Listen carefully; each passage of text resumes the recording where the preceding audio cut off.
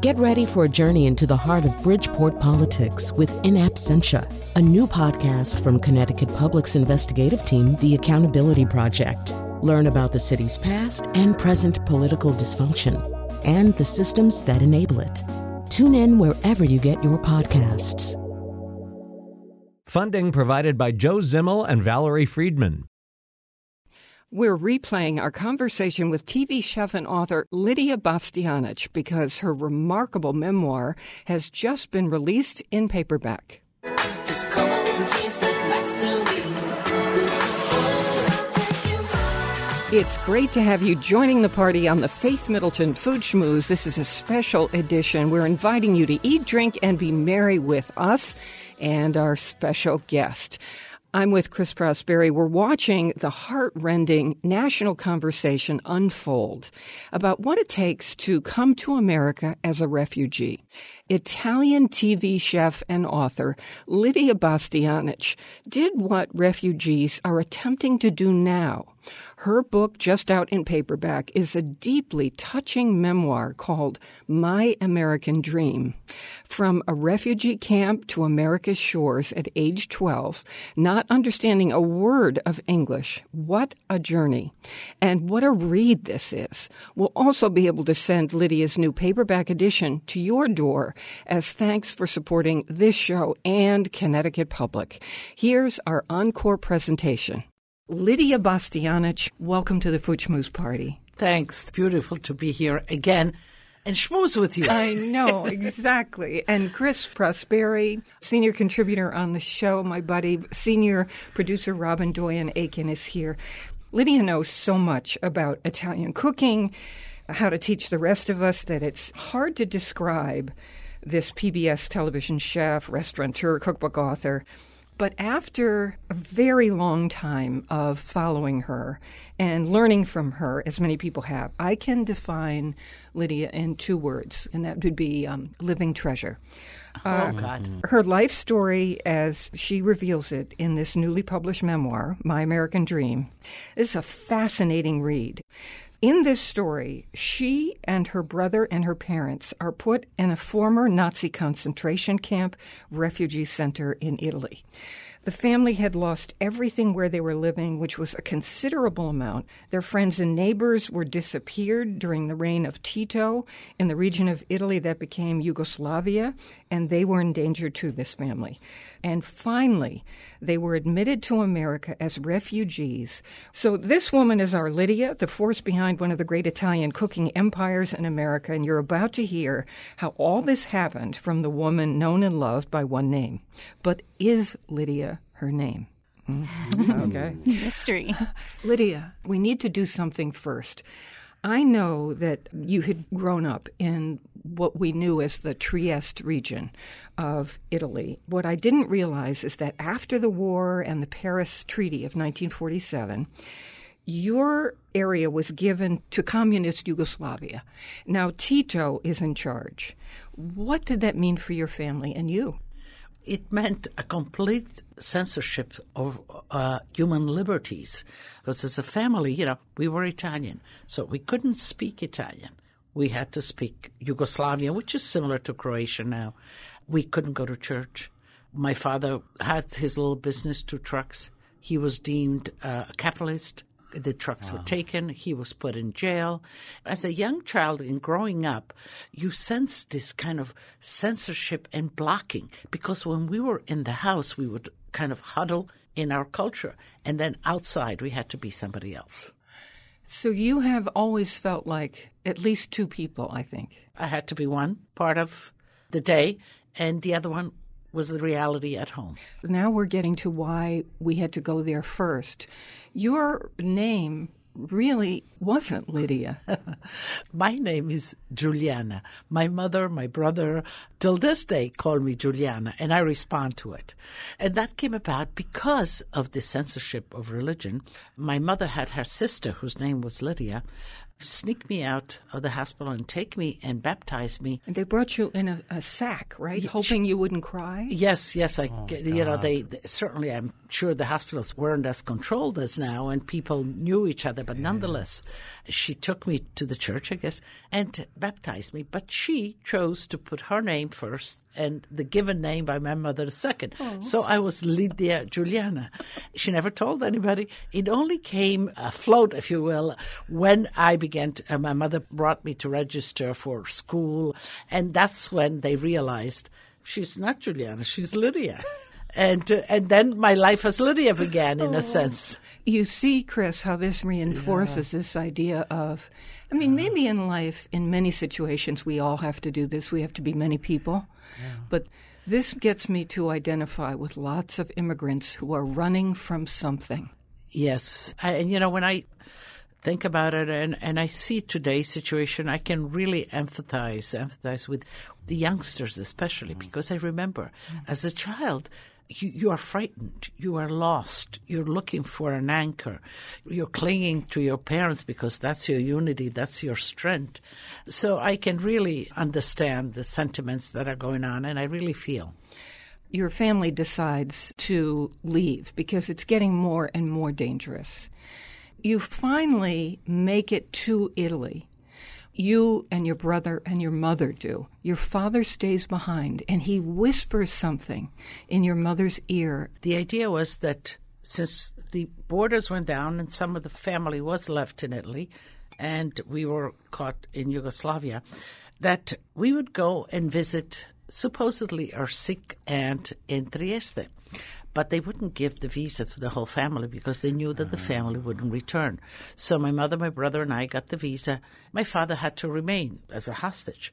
But about 2 weeks after, since that whisper, my mother and my father had a pact. They had made a decision. He decided that he would try to escape, and he did. Through the borders, I had the barbed wires, the dogs, the shooting, and he walked. made it. Yes. Wow. And there's a scene where he shows up on the door, where your mother and you and your brother are in an apartment of a relative, and he shows up on the door and collapses. I heard all this commotion. It was 2 o'clock in the morning. I jumped up and I saw him. He was on the floor, but he was also all muddy. He had dogs, scent dogs, following him, and he rolled into the puddle of mud so that he would cover the scent so that the dogs would lose him.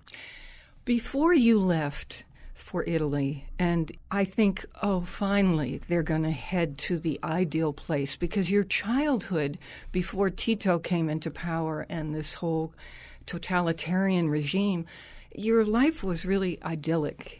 It was, and it was also, it extended into part of the communist kind of situation because, my mother was an elementary school teacher, but she put my brother and myself in Grandma's hands. That, for me, was, I think, where my essence for food and love for food was born. Grandma, she raised the food for the whole family because food was scarce. And there we had chickens, we had ducks, we had goats. I remember milking the goats with Grandma. We had pigs every November, the slaughter, the prosciutto, the sausages. The cherries. The cherries, springtime, absolutely. The apricots thereafter, the figs in the summertime. Grandpa made wine and olive oil, just enough for us. So in that kind of formative stage of my life, I was very much about food. I was like a little runner for Grandma. We would go and harvest the peas, the favas, the potatoes. I mean, I would help Grandma actually pull the potatoes out of the ground. And I remember the potatoes in my hands being nice and warm. And then I was a helper in the kitchen, making the pasta, kneading. She would put a little step stool for me because I wouldn't reach. And I would kind of knead with her. So when we escaped to Italy, I was not fully aware that we were not going to go back. Once I saw my father, and I said, this is a reality. But I hadn't said goodbye to my grandmother, to my friends. And so something unfinished was with me. And food was that connect. So this is Lydia Bastianich, and her memoir is just amazing as a read, My American Dream. And it takes you through the beginning all the way up to what I call the empire, the Bastianich empire now in the food world. But it's just astounding that this lovely, incredibly talented person we see on TV has this history. It's just amazing. So I think, at last they have made it to Italy. And what happens? You were put into the Nazi concentration camp in Italy. You could still see the lines of the crematorium. This is where they put you as a refugee. Yes, San Saba. San Saba is a camp outside of Trieste. Now it is a museum. Coming to Trieste, we were given a visa. Visa has an expiration date, and my father had no papers. So we came back into Italy, being afraid that we are going to be repatriated because if you were caught. They would have been either killed or yes, horrible labor in prison. Yes, yeah, exactly. And so they decided that they would go to the police station and say there were quite a few immigrants in Trieste. Trieste was a city of a lot of transfers. The police said, you need to go into a camp. You need to register. You have no papers. You cannot roam the streets without papers. First, we went through interrogations and health and quarantines and delousing and all kinds. As a young child, that really affected me because my father and my brother were separated from me. I thought I would never see them, and I was devastated. For 2 days, I would look out of this kind of barred window, hoping to see them. So it was a dark period initially. And then softly they gave us this space. They had a whole floor where families were. The whole area was divided into little cubicles, if you will, of family dwellings. With blankets, divided by blankets? Blankets or cardboard. When is this? This is in 1956. So the war's over, and it's still... Because war and communism really permeated Eastern Europe. Sure. People were escaping. There was a big exodus. The refugees after World War II was tremendous. They're comparing it with the refugees now. And so the countries came together and had to make provisions on how to handle, not unlike what they did today. I am so grateful that you've told this story at this time because I'm watching television, I'm reading everything. I think that I can identify with these people who are fleeing something, trying to make a better life, because I know you and I can hear your words, and it is so affecting me and enabling me to understand what so many people right now must be going through. Well, Faith, that was actually, when I finally decided, because I wasn't going to write this yet. I'm into cookbooks, and that's what people know me for. But I was encouraged. I was encouraged by the editors and the publisher that my story can maybe go parallel with what's happening today. And people know me, and it's a story that I lived and ultimately survived and ultimately made a great ending to it. So there's hope. And we should never forget. Not only do I love this woman, Robin, but I'm crazy about good memoirs, and this is one of them, and now out in paperback. And we've arranged to have this sent as a gift to you, as a thank you for supporting this show and everything you hear on Connecticut Public. It's My American Dream, A Life of Love, Family, and Food. It is a fascinating read by Lydia Bastianich, our studio guest. If you would like to pledge to receive this book, now out in paperback, just out, the number is 1-800-584-2788. Robin? When we first aired this show with Lydia, many listeners wrote in to tell us how inspired they were by her story and how grateful they were to have heard this conversation. If you've heard a story on Connecticut Public Radio that's inspired you, please support us right now. 1-800-584-2788 is the number to call to pledge your support, or go to foodschmooze.org and click the red donate button on the right-hand corner of our homepage. Select Lydia's memoir and make your gift of $6 a month or a one-time gift of $72. Have your charge card or checkbook with you when you make your gift, and tissues with you when you read the book. Yeah, it's something to read someone's story and to witness their bravery, their courage. It's much needed right now, these kinds of stories, and I appreciated it for that. She would never toot her own horn, of course. But there it is in black and white as this story unfolds in Italy, what it was like for her there. I wanted to grow up doing every single thing she did, and then how it all radically changes, and she ends up in a refugee camp with her parents. It is an amazing story. And then how does she become a food star? It's all in this book, My American Dream. Just out in paperback, it's our thank you. Robin often tells you if you want to go to foodschmooze.org and click on the pledge button, you can certainly do that. You can also pay $6 a month or make a one-time gift of $72, and we'd be happy to send this paperback to you. It's easy to carry. You can take it with you when you've got waiting time in the doctor's office as a beach read. It's a beautiful story, and it is very informative about the refugee story. Robin, I don't know if this happens to you, but I watch all these things happening with refugees from all over the world trying to get into this country, and it's so complex as I'm watching. And I read this book, and I thought, that's what's been missing for me, an up-close, intimate look by someone I know who lived this experience. It's really a beautiful story. Mm-hmm. And people feel like they know Lydia because they've seen her on TV for so long and read all of her cookbooks. They feel like they know her, so they can connect to this story. I don't mean to speak for anyone else, but when I watch her, I know to respect her. She has that way about her. Mm. And when you read this story and as she's written it, you understand why you feel that way in her presence. Okay, here it is. We'll send you this memoir, which I love. 1-800-584-2788. Bring your charge card to the phone only because it's easier. And pledge, if you can, $6 a month. If you want to do it as a one-time gift of $72, that's fine and deeply, deeply appreciated by everyone who works on the show, everyone who works at the station. It means the world to us to be given a new lease on life, to be told you have permission to go forward for another period of time, because I find this resource on the dial, as we used to say. I find it valuable in my life. And thank you for being part of the team that makes all of this happen. 1-800-584-2788 is the number to call to support our show, or go to foodschmooze.org and click the red donate button in the corner. And thanks.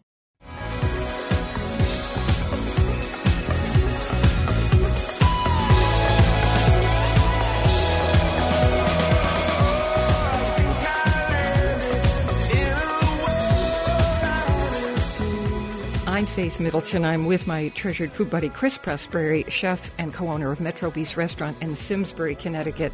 And I would say now, a lot of people must feel this if they've read this book, with my treasured friend, Lydia Bastianich. It's the most amazing, most beautiful, affecting memoir. Thank you so much for writing it. And here we have your son's wine, Bastianich, in your vineyard in Italy. Cheers to you. Cheers to you, Chris. So here we've left off in this story. If you're just joining us, Lydia is telling in her book this amazing story about Tito coming to power in the 1940s in Italy. They decide that anyone who isn't communist is bad, and people are being disappeared and murdered, and it's just an astonishing story. So they escape. They're put into a concentration camp in Italy, San Saba, which was a former Nazi concentration camp and crematorium. To my amazement, you were there for 2 years. Because where are we going to go? We could have reclaimed our Italian citizenship. We still would have had to stay in the camp until they cleared all the papers and get us out. And maybe that would have been shorter. But my parents decided, no, Italy in the aftermath was destroyed, no jobs. Italians were fleeing and immigrating. And so my parents said, let's stay here. Let's stay in the camp. Let's await. Hopefully soon we will get a chance to go to a free country. And the countries that were accepting at that time were Canada, Australia, America, Belgium, also South America. I guess wherever they needed workers. And you could have had a show, Mi Amiga. So you had no idea, or your family had no idea? No. You asked for an application, and the first choice for my parents, for us, was America, of course. And you wait for the response. which country will accept you. Belgium, I think, responded first, but my mother didn't want to go to Belgium because they were taking immigrants there because they had the mines. And there was a big accident. A lot of people died in the mine in those times. So my mother said, no, we waited this long. Let's wait a little longer.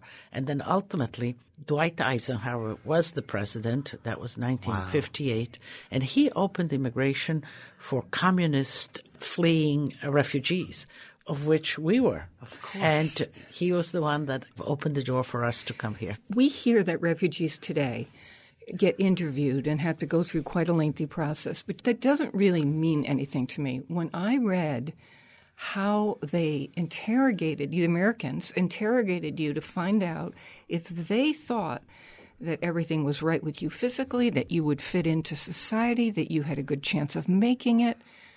And also politically, that I guess my parents didn't have an underlying communist spies or something. So that we were vetted thoroughly. And when we were deemed clean politically and physically and whatever, we finally were allowed to come in. So imagine this family, Chris Prosperian. Oh, my God. They're on a plane flying to America, and the wondrousness of that, especially for you and your brother. Now, they come to New York City. Okay. Can you imagine that? A look from this little place coming into New York City and thinking, what in the world? And they put you in Midtown Manhattan in a hotel called the Walcott? Yes. It was amazing. So we had nobody in America. It's not that we had family waiting. So the Catholic Relief Services and the Catholic Charities and the Red Cross were responsible for bringing us here, paying our trip, shepherding us into a hotel. There was about 50 family. I remember they came with a yellow bus. At that time, they didn't realize, but it was a school bus. They drove us into Manhattan. So from JFK, as you go towards Manhattan, I still see the sign. Every time that I go to Brooklyn, I'm looking at it, and you see this kind of profile of Manhattan. Sure. All of these big buildings like needles. It was like the postcards that we used to look. And ultimately, we come in the middle of it. It was just extraordinary. The energy, the happiness. But you don't speak a word of English. No. Not one of you. None of your us. Entire family. Yes. When you finally leave that hotel, you kept trying to give the money back to the Catholic Charities, where they would loan them some money every time. You thought it was a loan. The next day, right away, we went to visit the social worker. They told us it was right around the corner. She spoke Italian. I think she gave my mother $16 or $18. And she says, feed the children. But my mother, for the whole first week, she saw this money and she says, oh, my God, I'm not working. When am I going to return it? Not to mention, how much is it? She has no way of knowing how much money that is in her hand. No, but we had milk, Wonder Bread, and bananas. That was our menu for the whole week. That's what she bought. We loved it. The bananas were something new to us, and of course milk. But she felt we had the basis nutritional necessities, and she didn't spend much. So the next week when we came to the social worker, and the social worker was asking and whatever, my mother pulled out the money that was left over. Oh, I have plenty of money. I don't need any for next week. And she says, my God, did you feed these children? And she said, well, I don't have a job. How am I going to return this? She says, no. You don't understand. We want you in America. We want to feed you. You will have an opportunity to find work and to be good Americans and appreciate all of this. But you know what, Faith? That about 4 years after that, we went to visit. You would go once a year. And my mother took with her her little bank book. She was ready to pay back what they gave us. And they never took it back.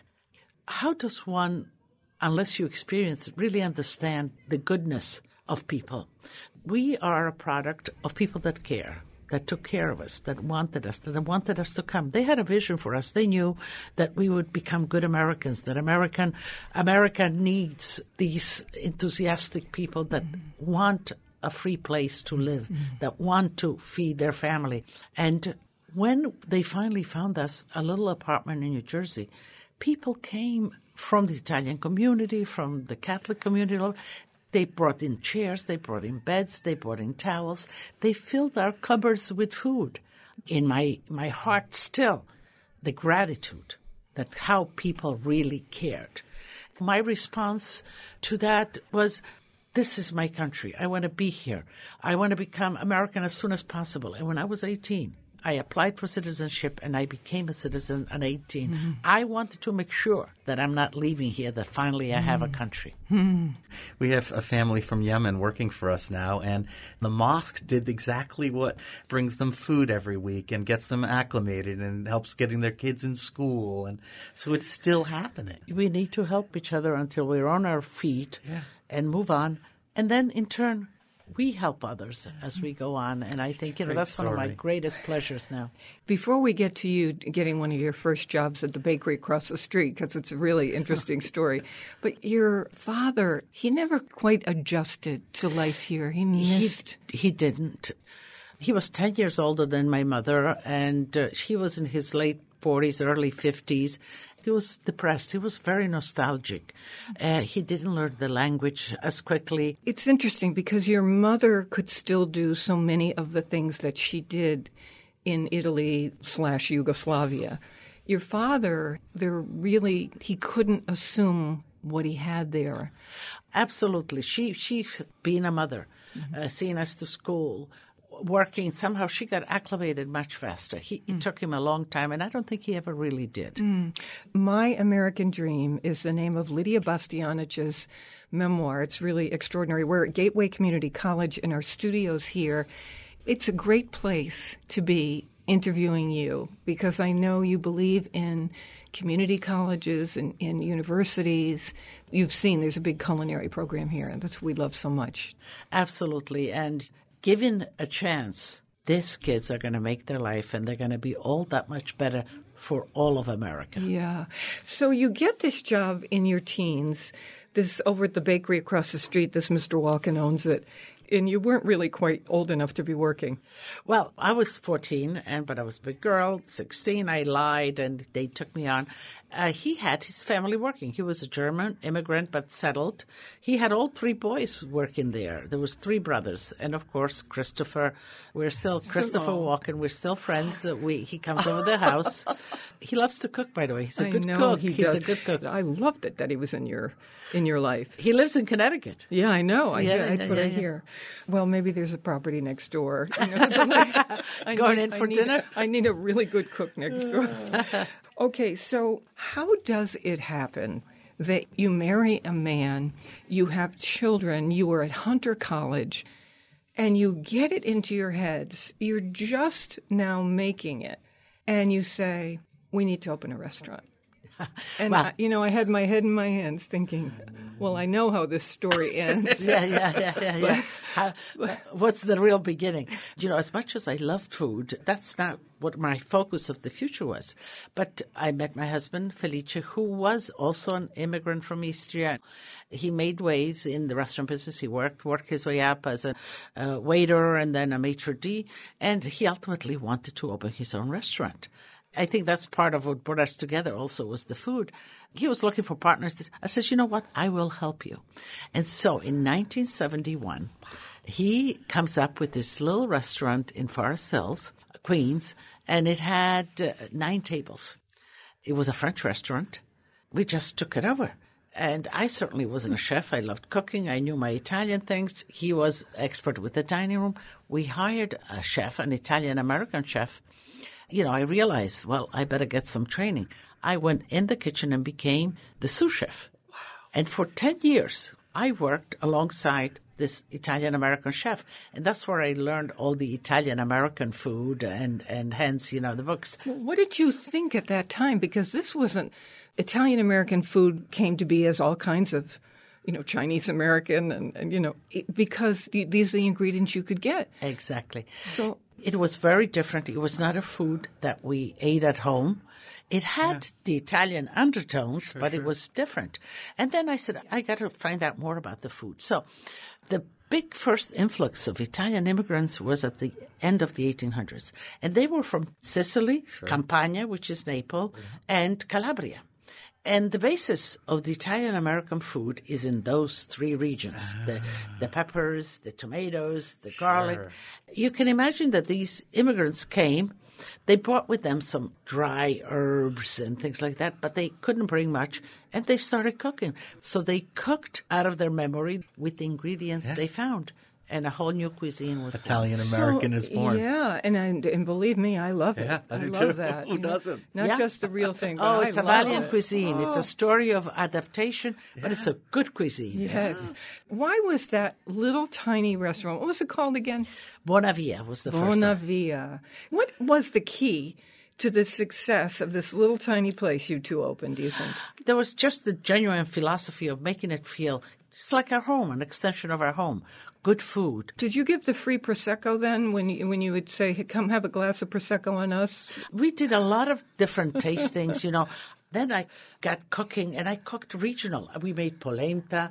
We had friends, hunters. They would bring venison. Sure. We cooked the sauce. And you could do that then. Oh, yeah, you could totally. serve- Yeah, those not anymore.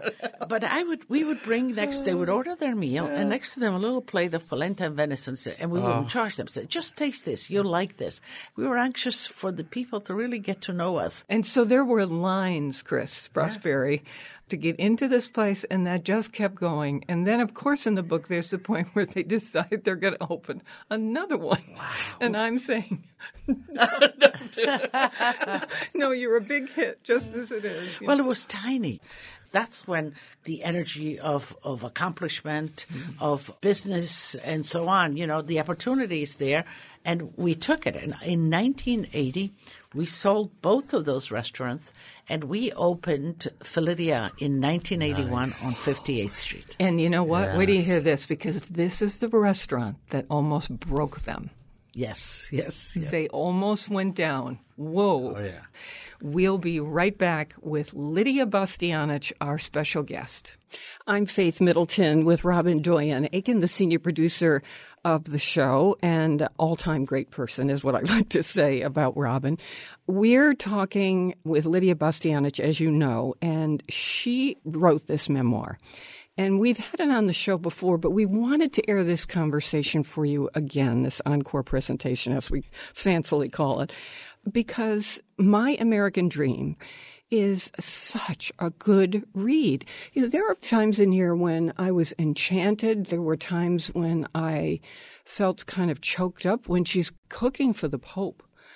Not because it was such an honor for her, but the way he responded to everyone, the working staff in the house they were all staying in, where they were cooking for him. What he did with the people in that house was so touching to me. Anyway, there are a million great stories in here, especially what it was like to be afraid to even speak your home language, Italian, because Tito. And then she becomes, this is a story of how she works at a bakery and becomes this incredible star who is the real deal. Lydia is the real deal.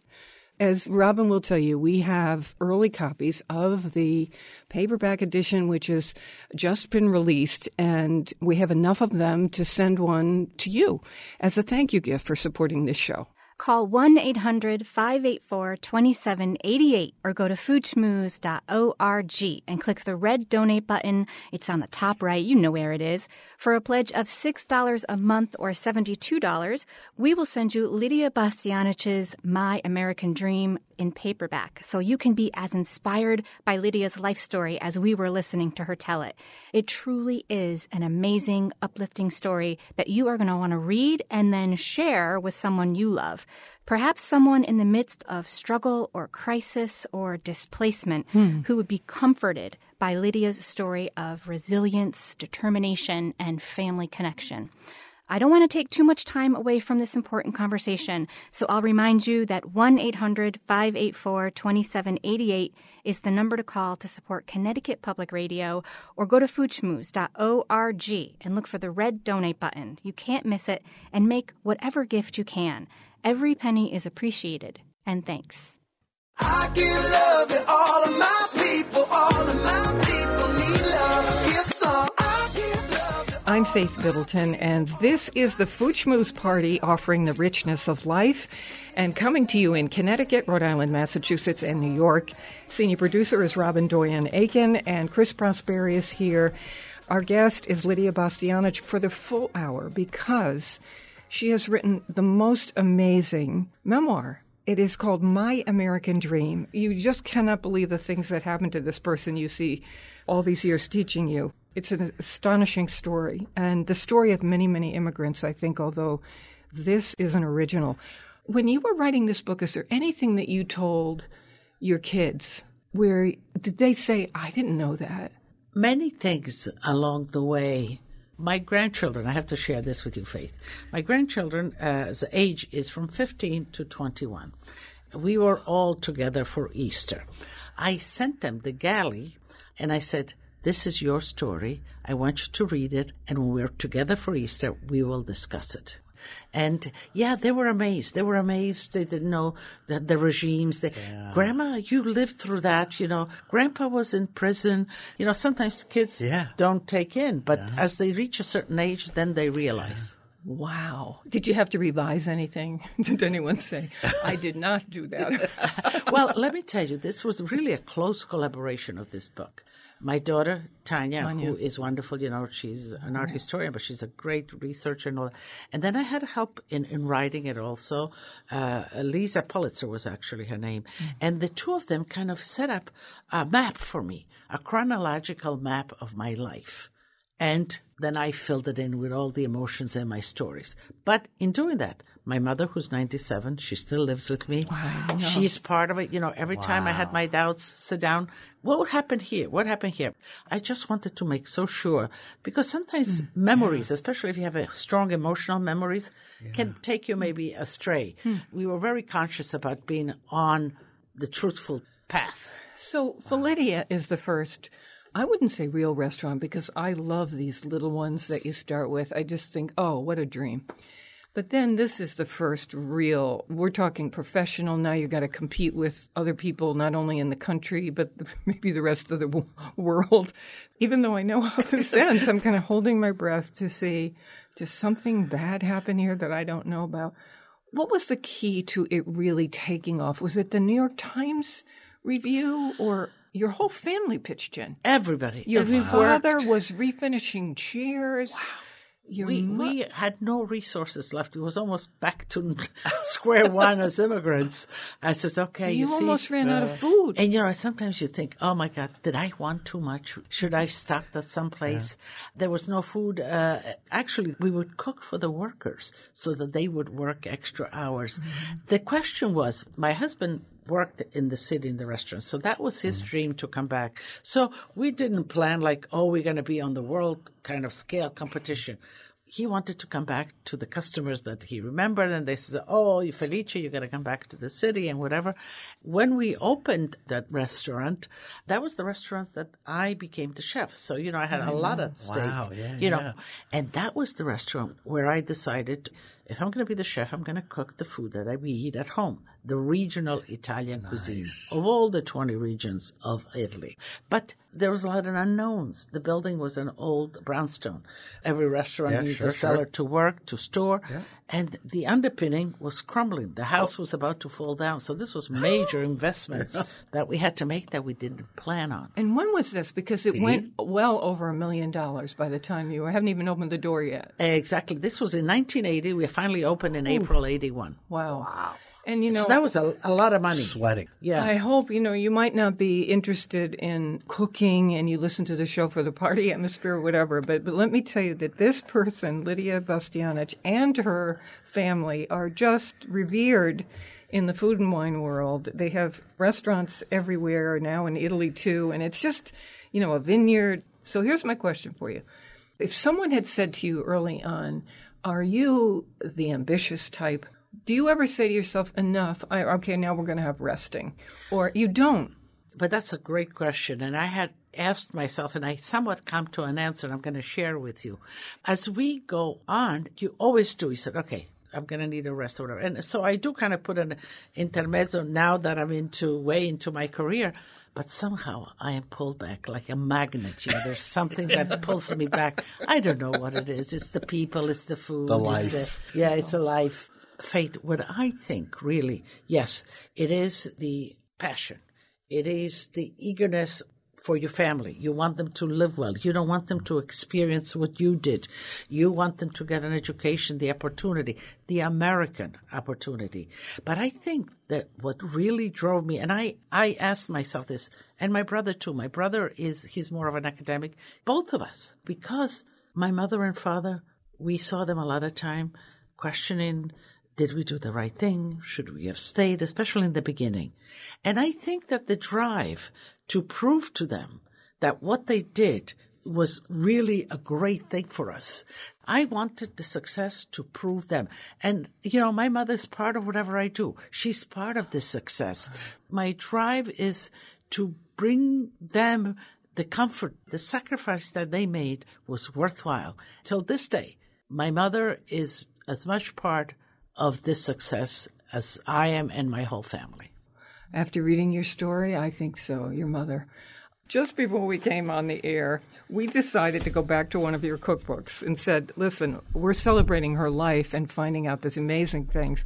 Let's cook something. So we said to Chris, what do you want to get? So we went to Lydia's Celebrate Like an Italian. We had this book on the show. So we put up on the website your recipe, and we just ate it for rigatoni with Italian-American meat sauce. We wanted to go the Italian-American way, and it is a killer meat sauce with country ribs, pork ribs, and sausage, tomatoes. An easy tomato sauce that is just fresh and great. Every time I make one of your recipes, while I'm making it, you're there with me. You've come up with a way. It's just that you say it in such a simple way.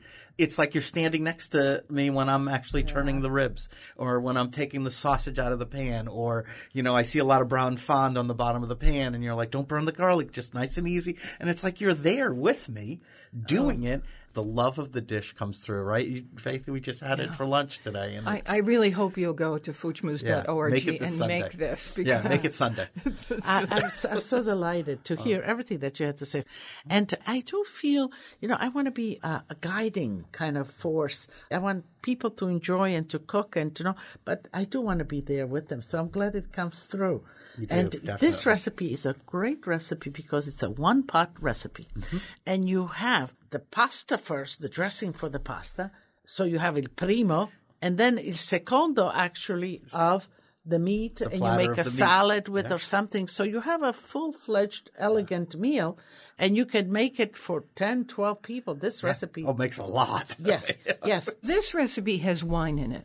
How typical is that in Italy? Wine or some sort of acidity in cooking is typical, because it kind of deglazes, it brings the acidity. In Italy, you cook with what the reality is. So you drink while you cook. And then, a little bit of... Splash it in there. Yeah, exactly. Get it off the bottom, I get right? the question a lot of the time, Lydia, what wine should I cook for? I says, the one you drink, Yeah, while you're drinking, put it in. When I put the wine in, the one thing I noticed is it turned that sauce. That could have been the sauce. Yeah. That could have been a sauce, because when those meats seared, there was such a fond on the bottom of the Chris, pan. So, Chris, explain to people who might not cook what fond is. They know that little bits, crumbly, caramelization at the bottom. The full bottom of the pan, because I had just seared 2 pounds of sausage and 4 pounds of ribs, country ribs in it. So I mean, what happened when you poured the wine in? It just pulled it off the bottom, and the sauce. It turned like this beautiful brown color, in seconds, and then you start reducing it, and then you put your tomatoes in it. It's heaven. You could have the wine sauce could be that. Oh my gosh! Cooking with wine, the important thing is get the alcohol out. Let the alcohol dissipate. Yeah. The rest is what gives flavor to whatever you're cooking. Yeah. Do you think cooking is your canvas? I mean, do you think of it if you could have been a painter? Do you think of food that way? Yes. Food is a medium with which I communicate. But not only I. It's a medium for all of us to communicate. We all need food. We all eat. I don't care what race, creed, or wherever you come from. And that unites us, equalizes us. So being at the table and offering food with somebody or sharing their food means the actual acceptance of that connection. In your book, there was one thing that I laughed at, and that was, how farm to table, it's become very precious. Sure. And of course, this is how we started in America because, well, of course you would start there. and then it went away, and now everyone's trying to bring it back, and it's become, in some circles, a kind of precious thing. Here you are from Italy, where it was real farm to table out of necessity. You get over here, and what enthralls you but the Duncan Hines cake mixes on the aisles of the markets that you were in? It still makes me laugh when I think Well, of it. it's a great period. And when I shop and I look at those boxes of mix, I still kind of laugh. But at the time, they were splendid. Here I was. The 70s, right? Yeah. I was a 12-year-old, 12, 14, cooking because Mom was working late, and she would have everything ready for me. And I discovered this box. And it wasn't expensive. No. And you bring it home, and you put an egg or some butter or some milk or whatever. You put it in the pan, and voila, it puffs up into this delicious cake. Every night we had recipe. I felt great. It was kind of an immediate success for me, I can do. And so I continued, and I enjoyed it. It was my way of getting to know America and to be American. At one point, frozen dinners. Yeah. I know. You thought that was the greatest thing when you could afford to get one. Yes. And I had to work. My mother wouldn't buy me because she said, for that money, I can feed all 4 of you for dinner. So I remember we had this pull-out tray. It was taken off the street someplace. Somebody had thrown out, and my father fixed it. Oh. I bought myself this dinner, frozen dinner. Yeah. I reheated it in the oven. Yeah. I put myself in front of the television, and I ate with the tray. I ate a TV dinner, and I watched the show, and I says, I'm American. As a kid, that made you American. I felt very part of it. Oh, my gosh. I just want to close by saying, at the age you were at that time that you discovered the cake mix, is when girls typically, hormonally, things are going on, and girls start to what we call lose confidence because they're being flooded with hormones. And at that moment, you were having success with those Duncan Hines cakes. Next thing you know, you're in a bakery working. Exactly. I think this is a great story. It's an American story. It's my story. Thank you. And stick to it. That's what I would say. I'm Faith Middleton with Lydia Bastianich, and Robin Doyen Aiken is also here, and Chris Prosperi. I wanted to say that in reading this memoir, I would tell you that it is extremely intimate. Some memoirs are just filled with dates, and then I went to the grocery store, and then I did this and I did that. This is very intimate in that way that she has. She is such a smart woman and so kind and so remarkably talented, and she just put one foot in front of the other despite everything that has happened to her, good and bad. And look what has happened. She's the head of an empire and has never lost touch with what matters. That's why it's also called A Life of Love, Family, and Food. Okay, here we go. If you'd like to have us send this new paperback edition of My American Dream by Lydia, we'd be happy to do it. The toll-free number is 1-800-584-2788. Lydia Bastianich has been on your PBS television screens teaching you how to cook since the late 90s. And you've been listening to Faith's Voice on Connecticut Public Radio since before that, for almost 40 years. These women are both public broadcasting legends. Oh, my God. If you've gained some wisdom from Faith or Lydia over the years, cooking or otherwise, show your support for their work right now. Your pledge of $6 a month or a one-time gift of $72 will get you Lydia Bastianich's inspiring memoir, now out in paperback. So, yeah, like Faith said, you can take it to the beach and dab some tears with a towel. It also gives you the feeling of satisfaction and empowerment that you are supporting the work of true pioneers and #ladybosses who've enriched your lives by sharing what they know. And in Faith's case, bringing a little party to your kitchen every week. Well, thank you, Robin. I hardly know what to say to that. But I slipped that all in. Yeah. So, I would say that there is something about the story of coming to a new place. I know I'd be floundering if I didn't speak the language. What is this place? She arrives in New York City. Can you imagine? The detail of how they lived day to day is so remarkable. This is the story of a life. I often want that when I pick up a memoir. Just give me the story of a life, which is well lived, with courage, with a kind of grit, with fortitude. And that's Lydia Bastianich in this book. It's really wonderful. And hope. So toll free, 1-800-584-2788, our gift to you. It is a thank you, the new paperback edition of My American Dream. Thank you for listening. Thank you for the support through the years if you're one of those people. Or maybe this is a first time. Yes, welcome. Yeah, nice to have you at the table. So $6 a month or a one-time gift of $72. Toll free, 1-800-584-2788. Robin. Or go to foodschmooze.org. That's our website. You'll find a red button on the right-hand corner of the page. When you click it, you'll be led to the Food Schmooze exclusive pledge page, and you'll see Lydia's book there, and you will be so gratified when you read it. Okay, special fundraising edition, My American Dream, her very affecting memoir. And we'll send it to you. Just call 1-800-584-2788. With Robin Doyen Aiken in New Haven, I'm Faith Middleton. And thanks.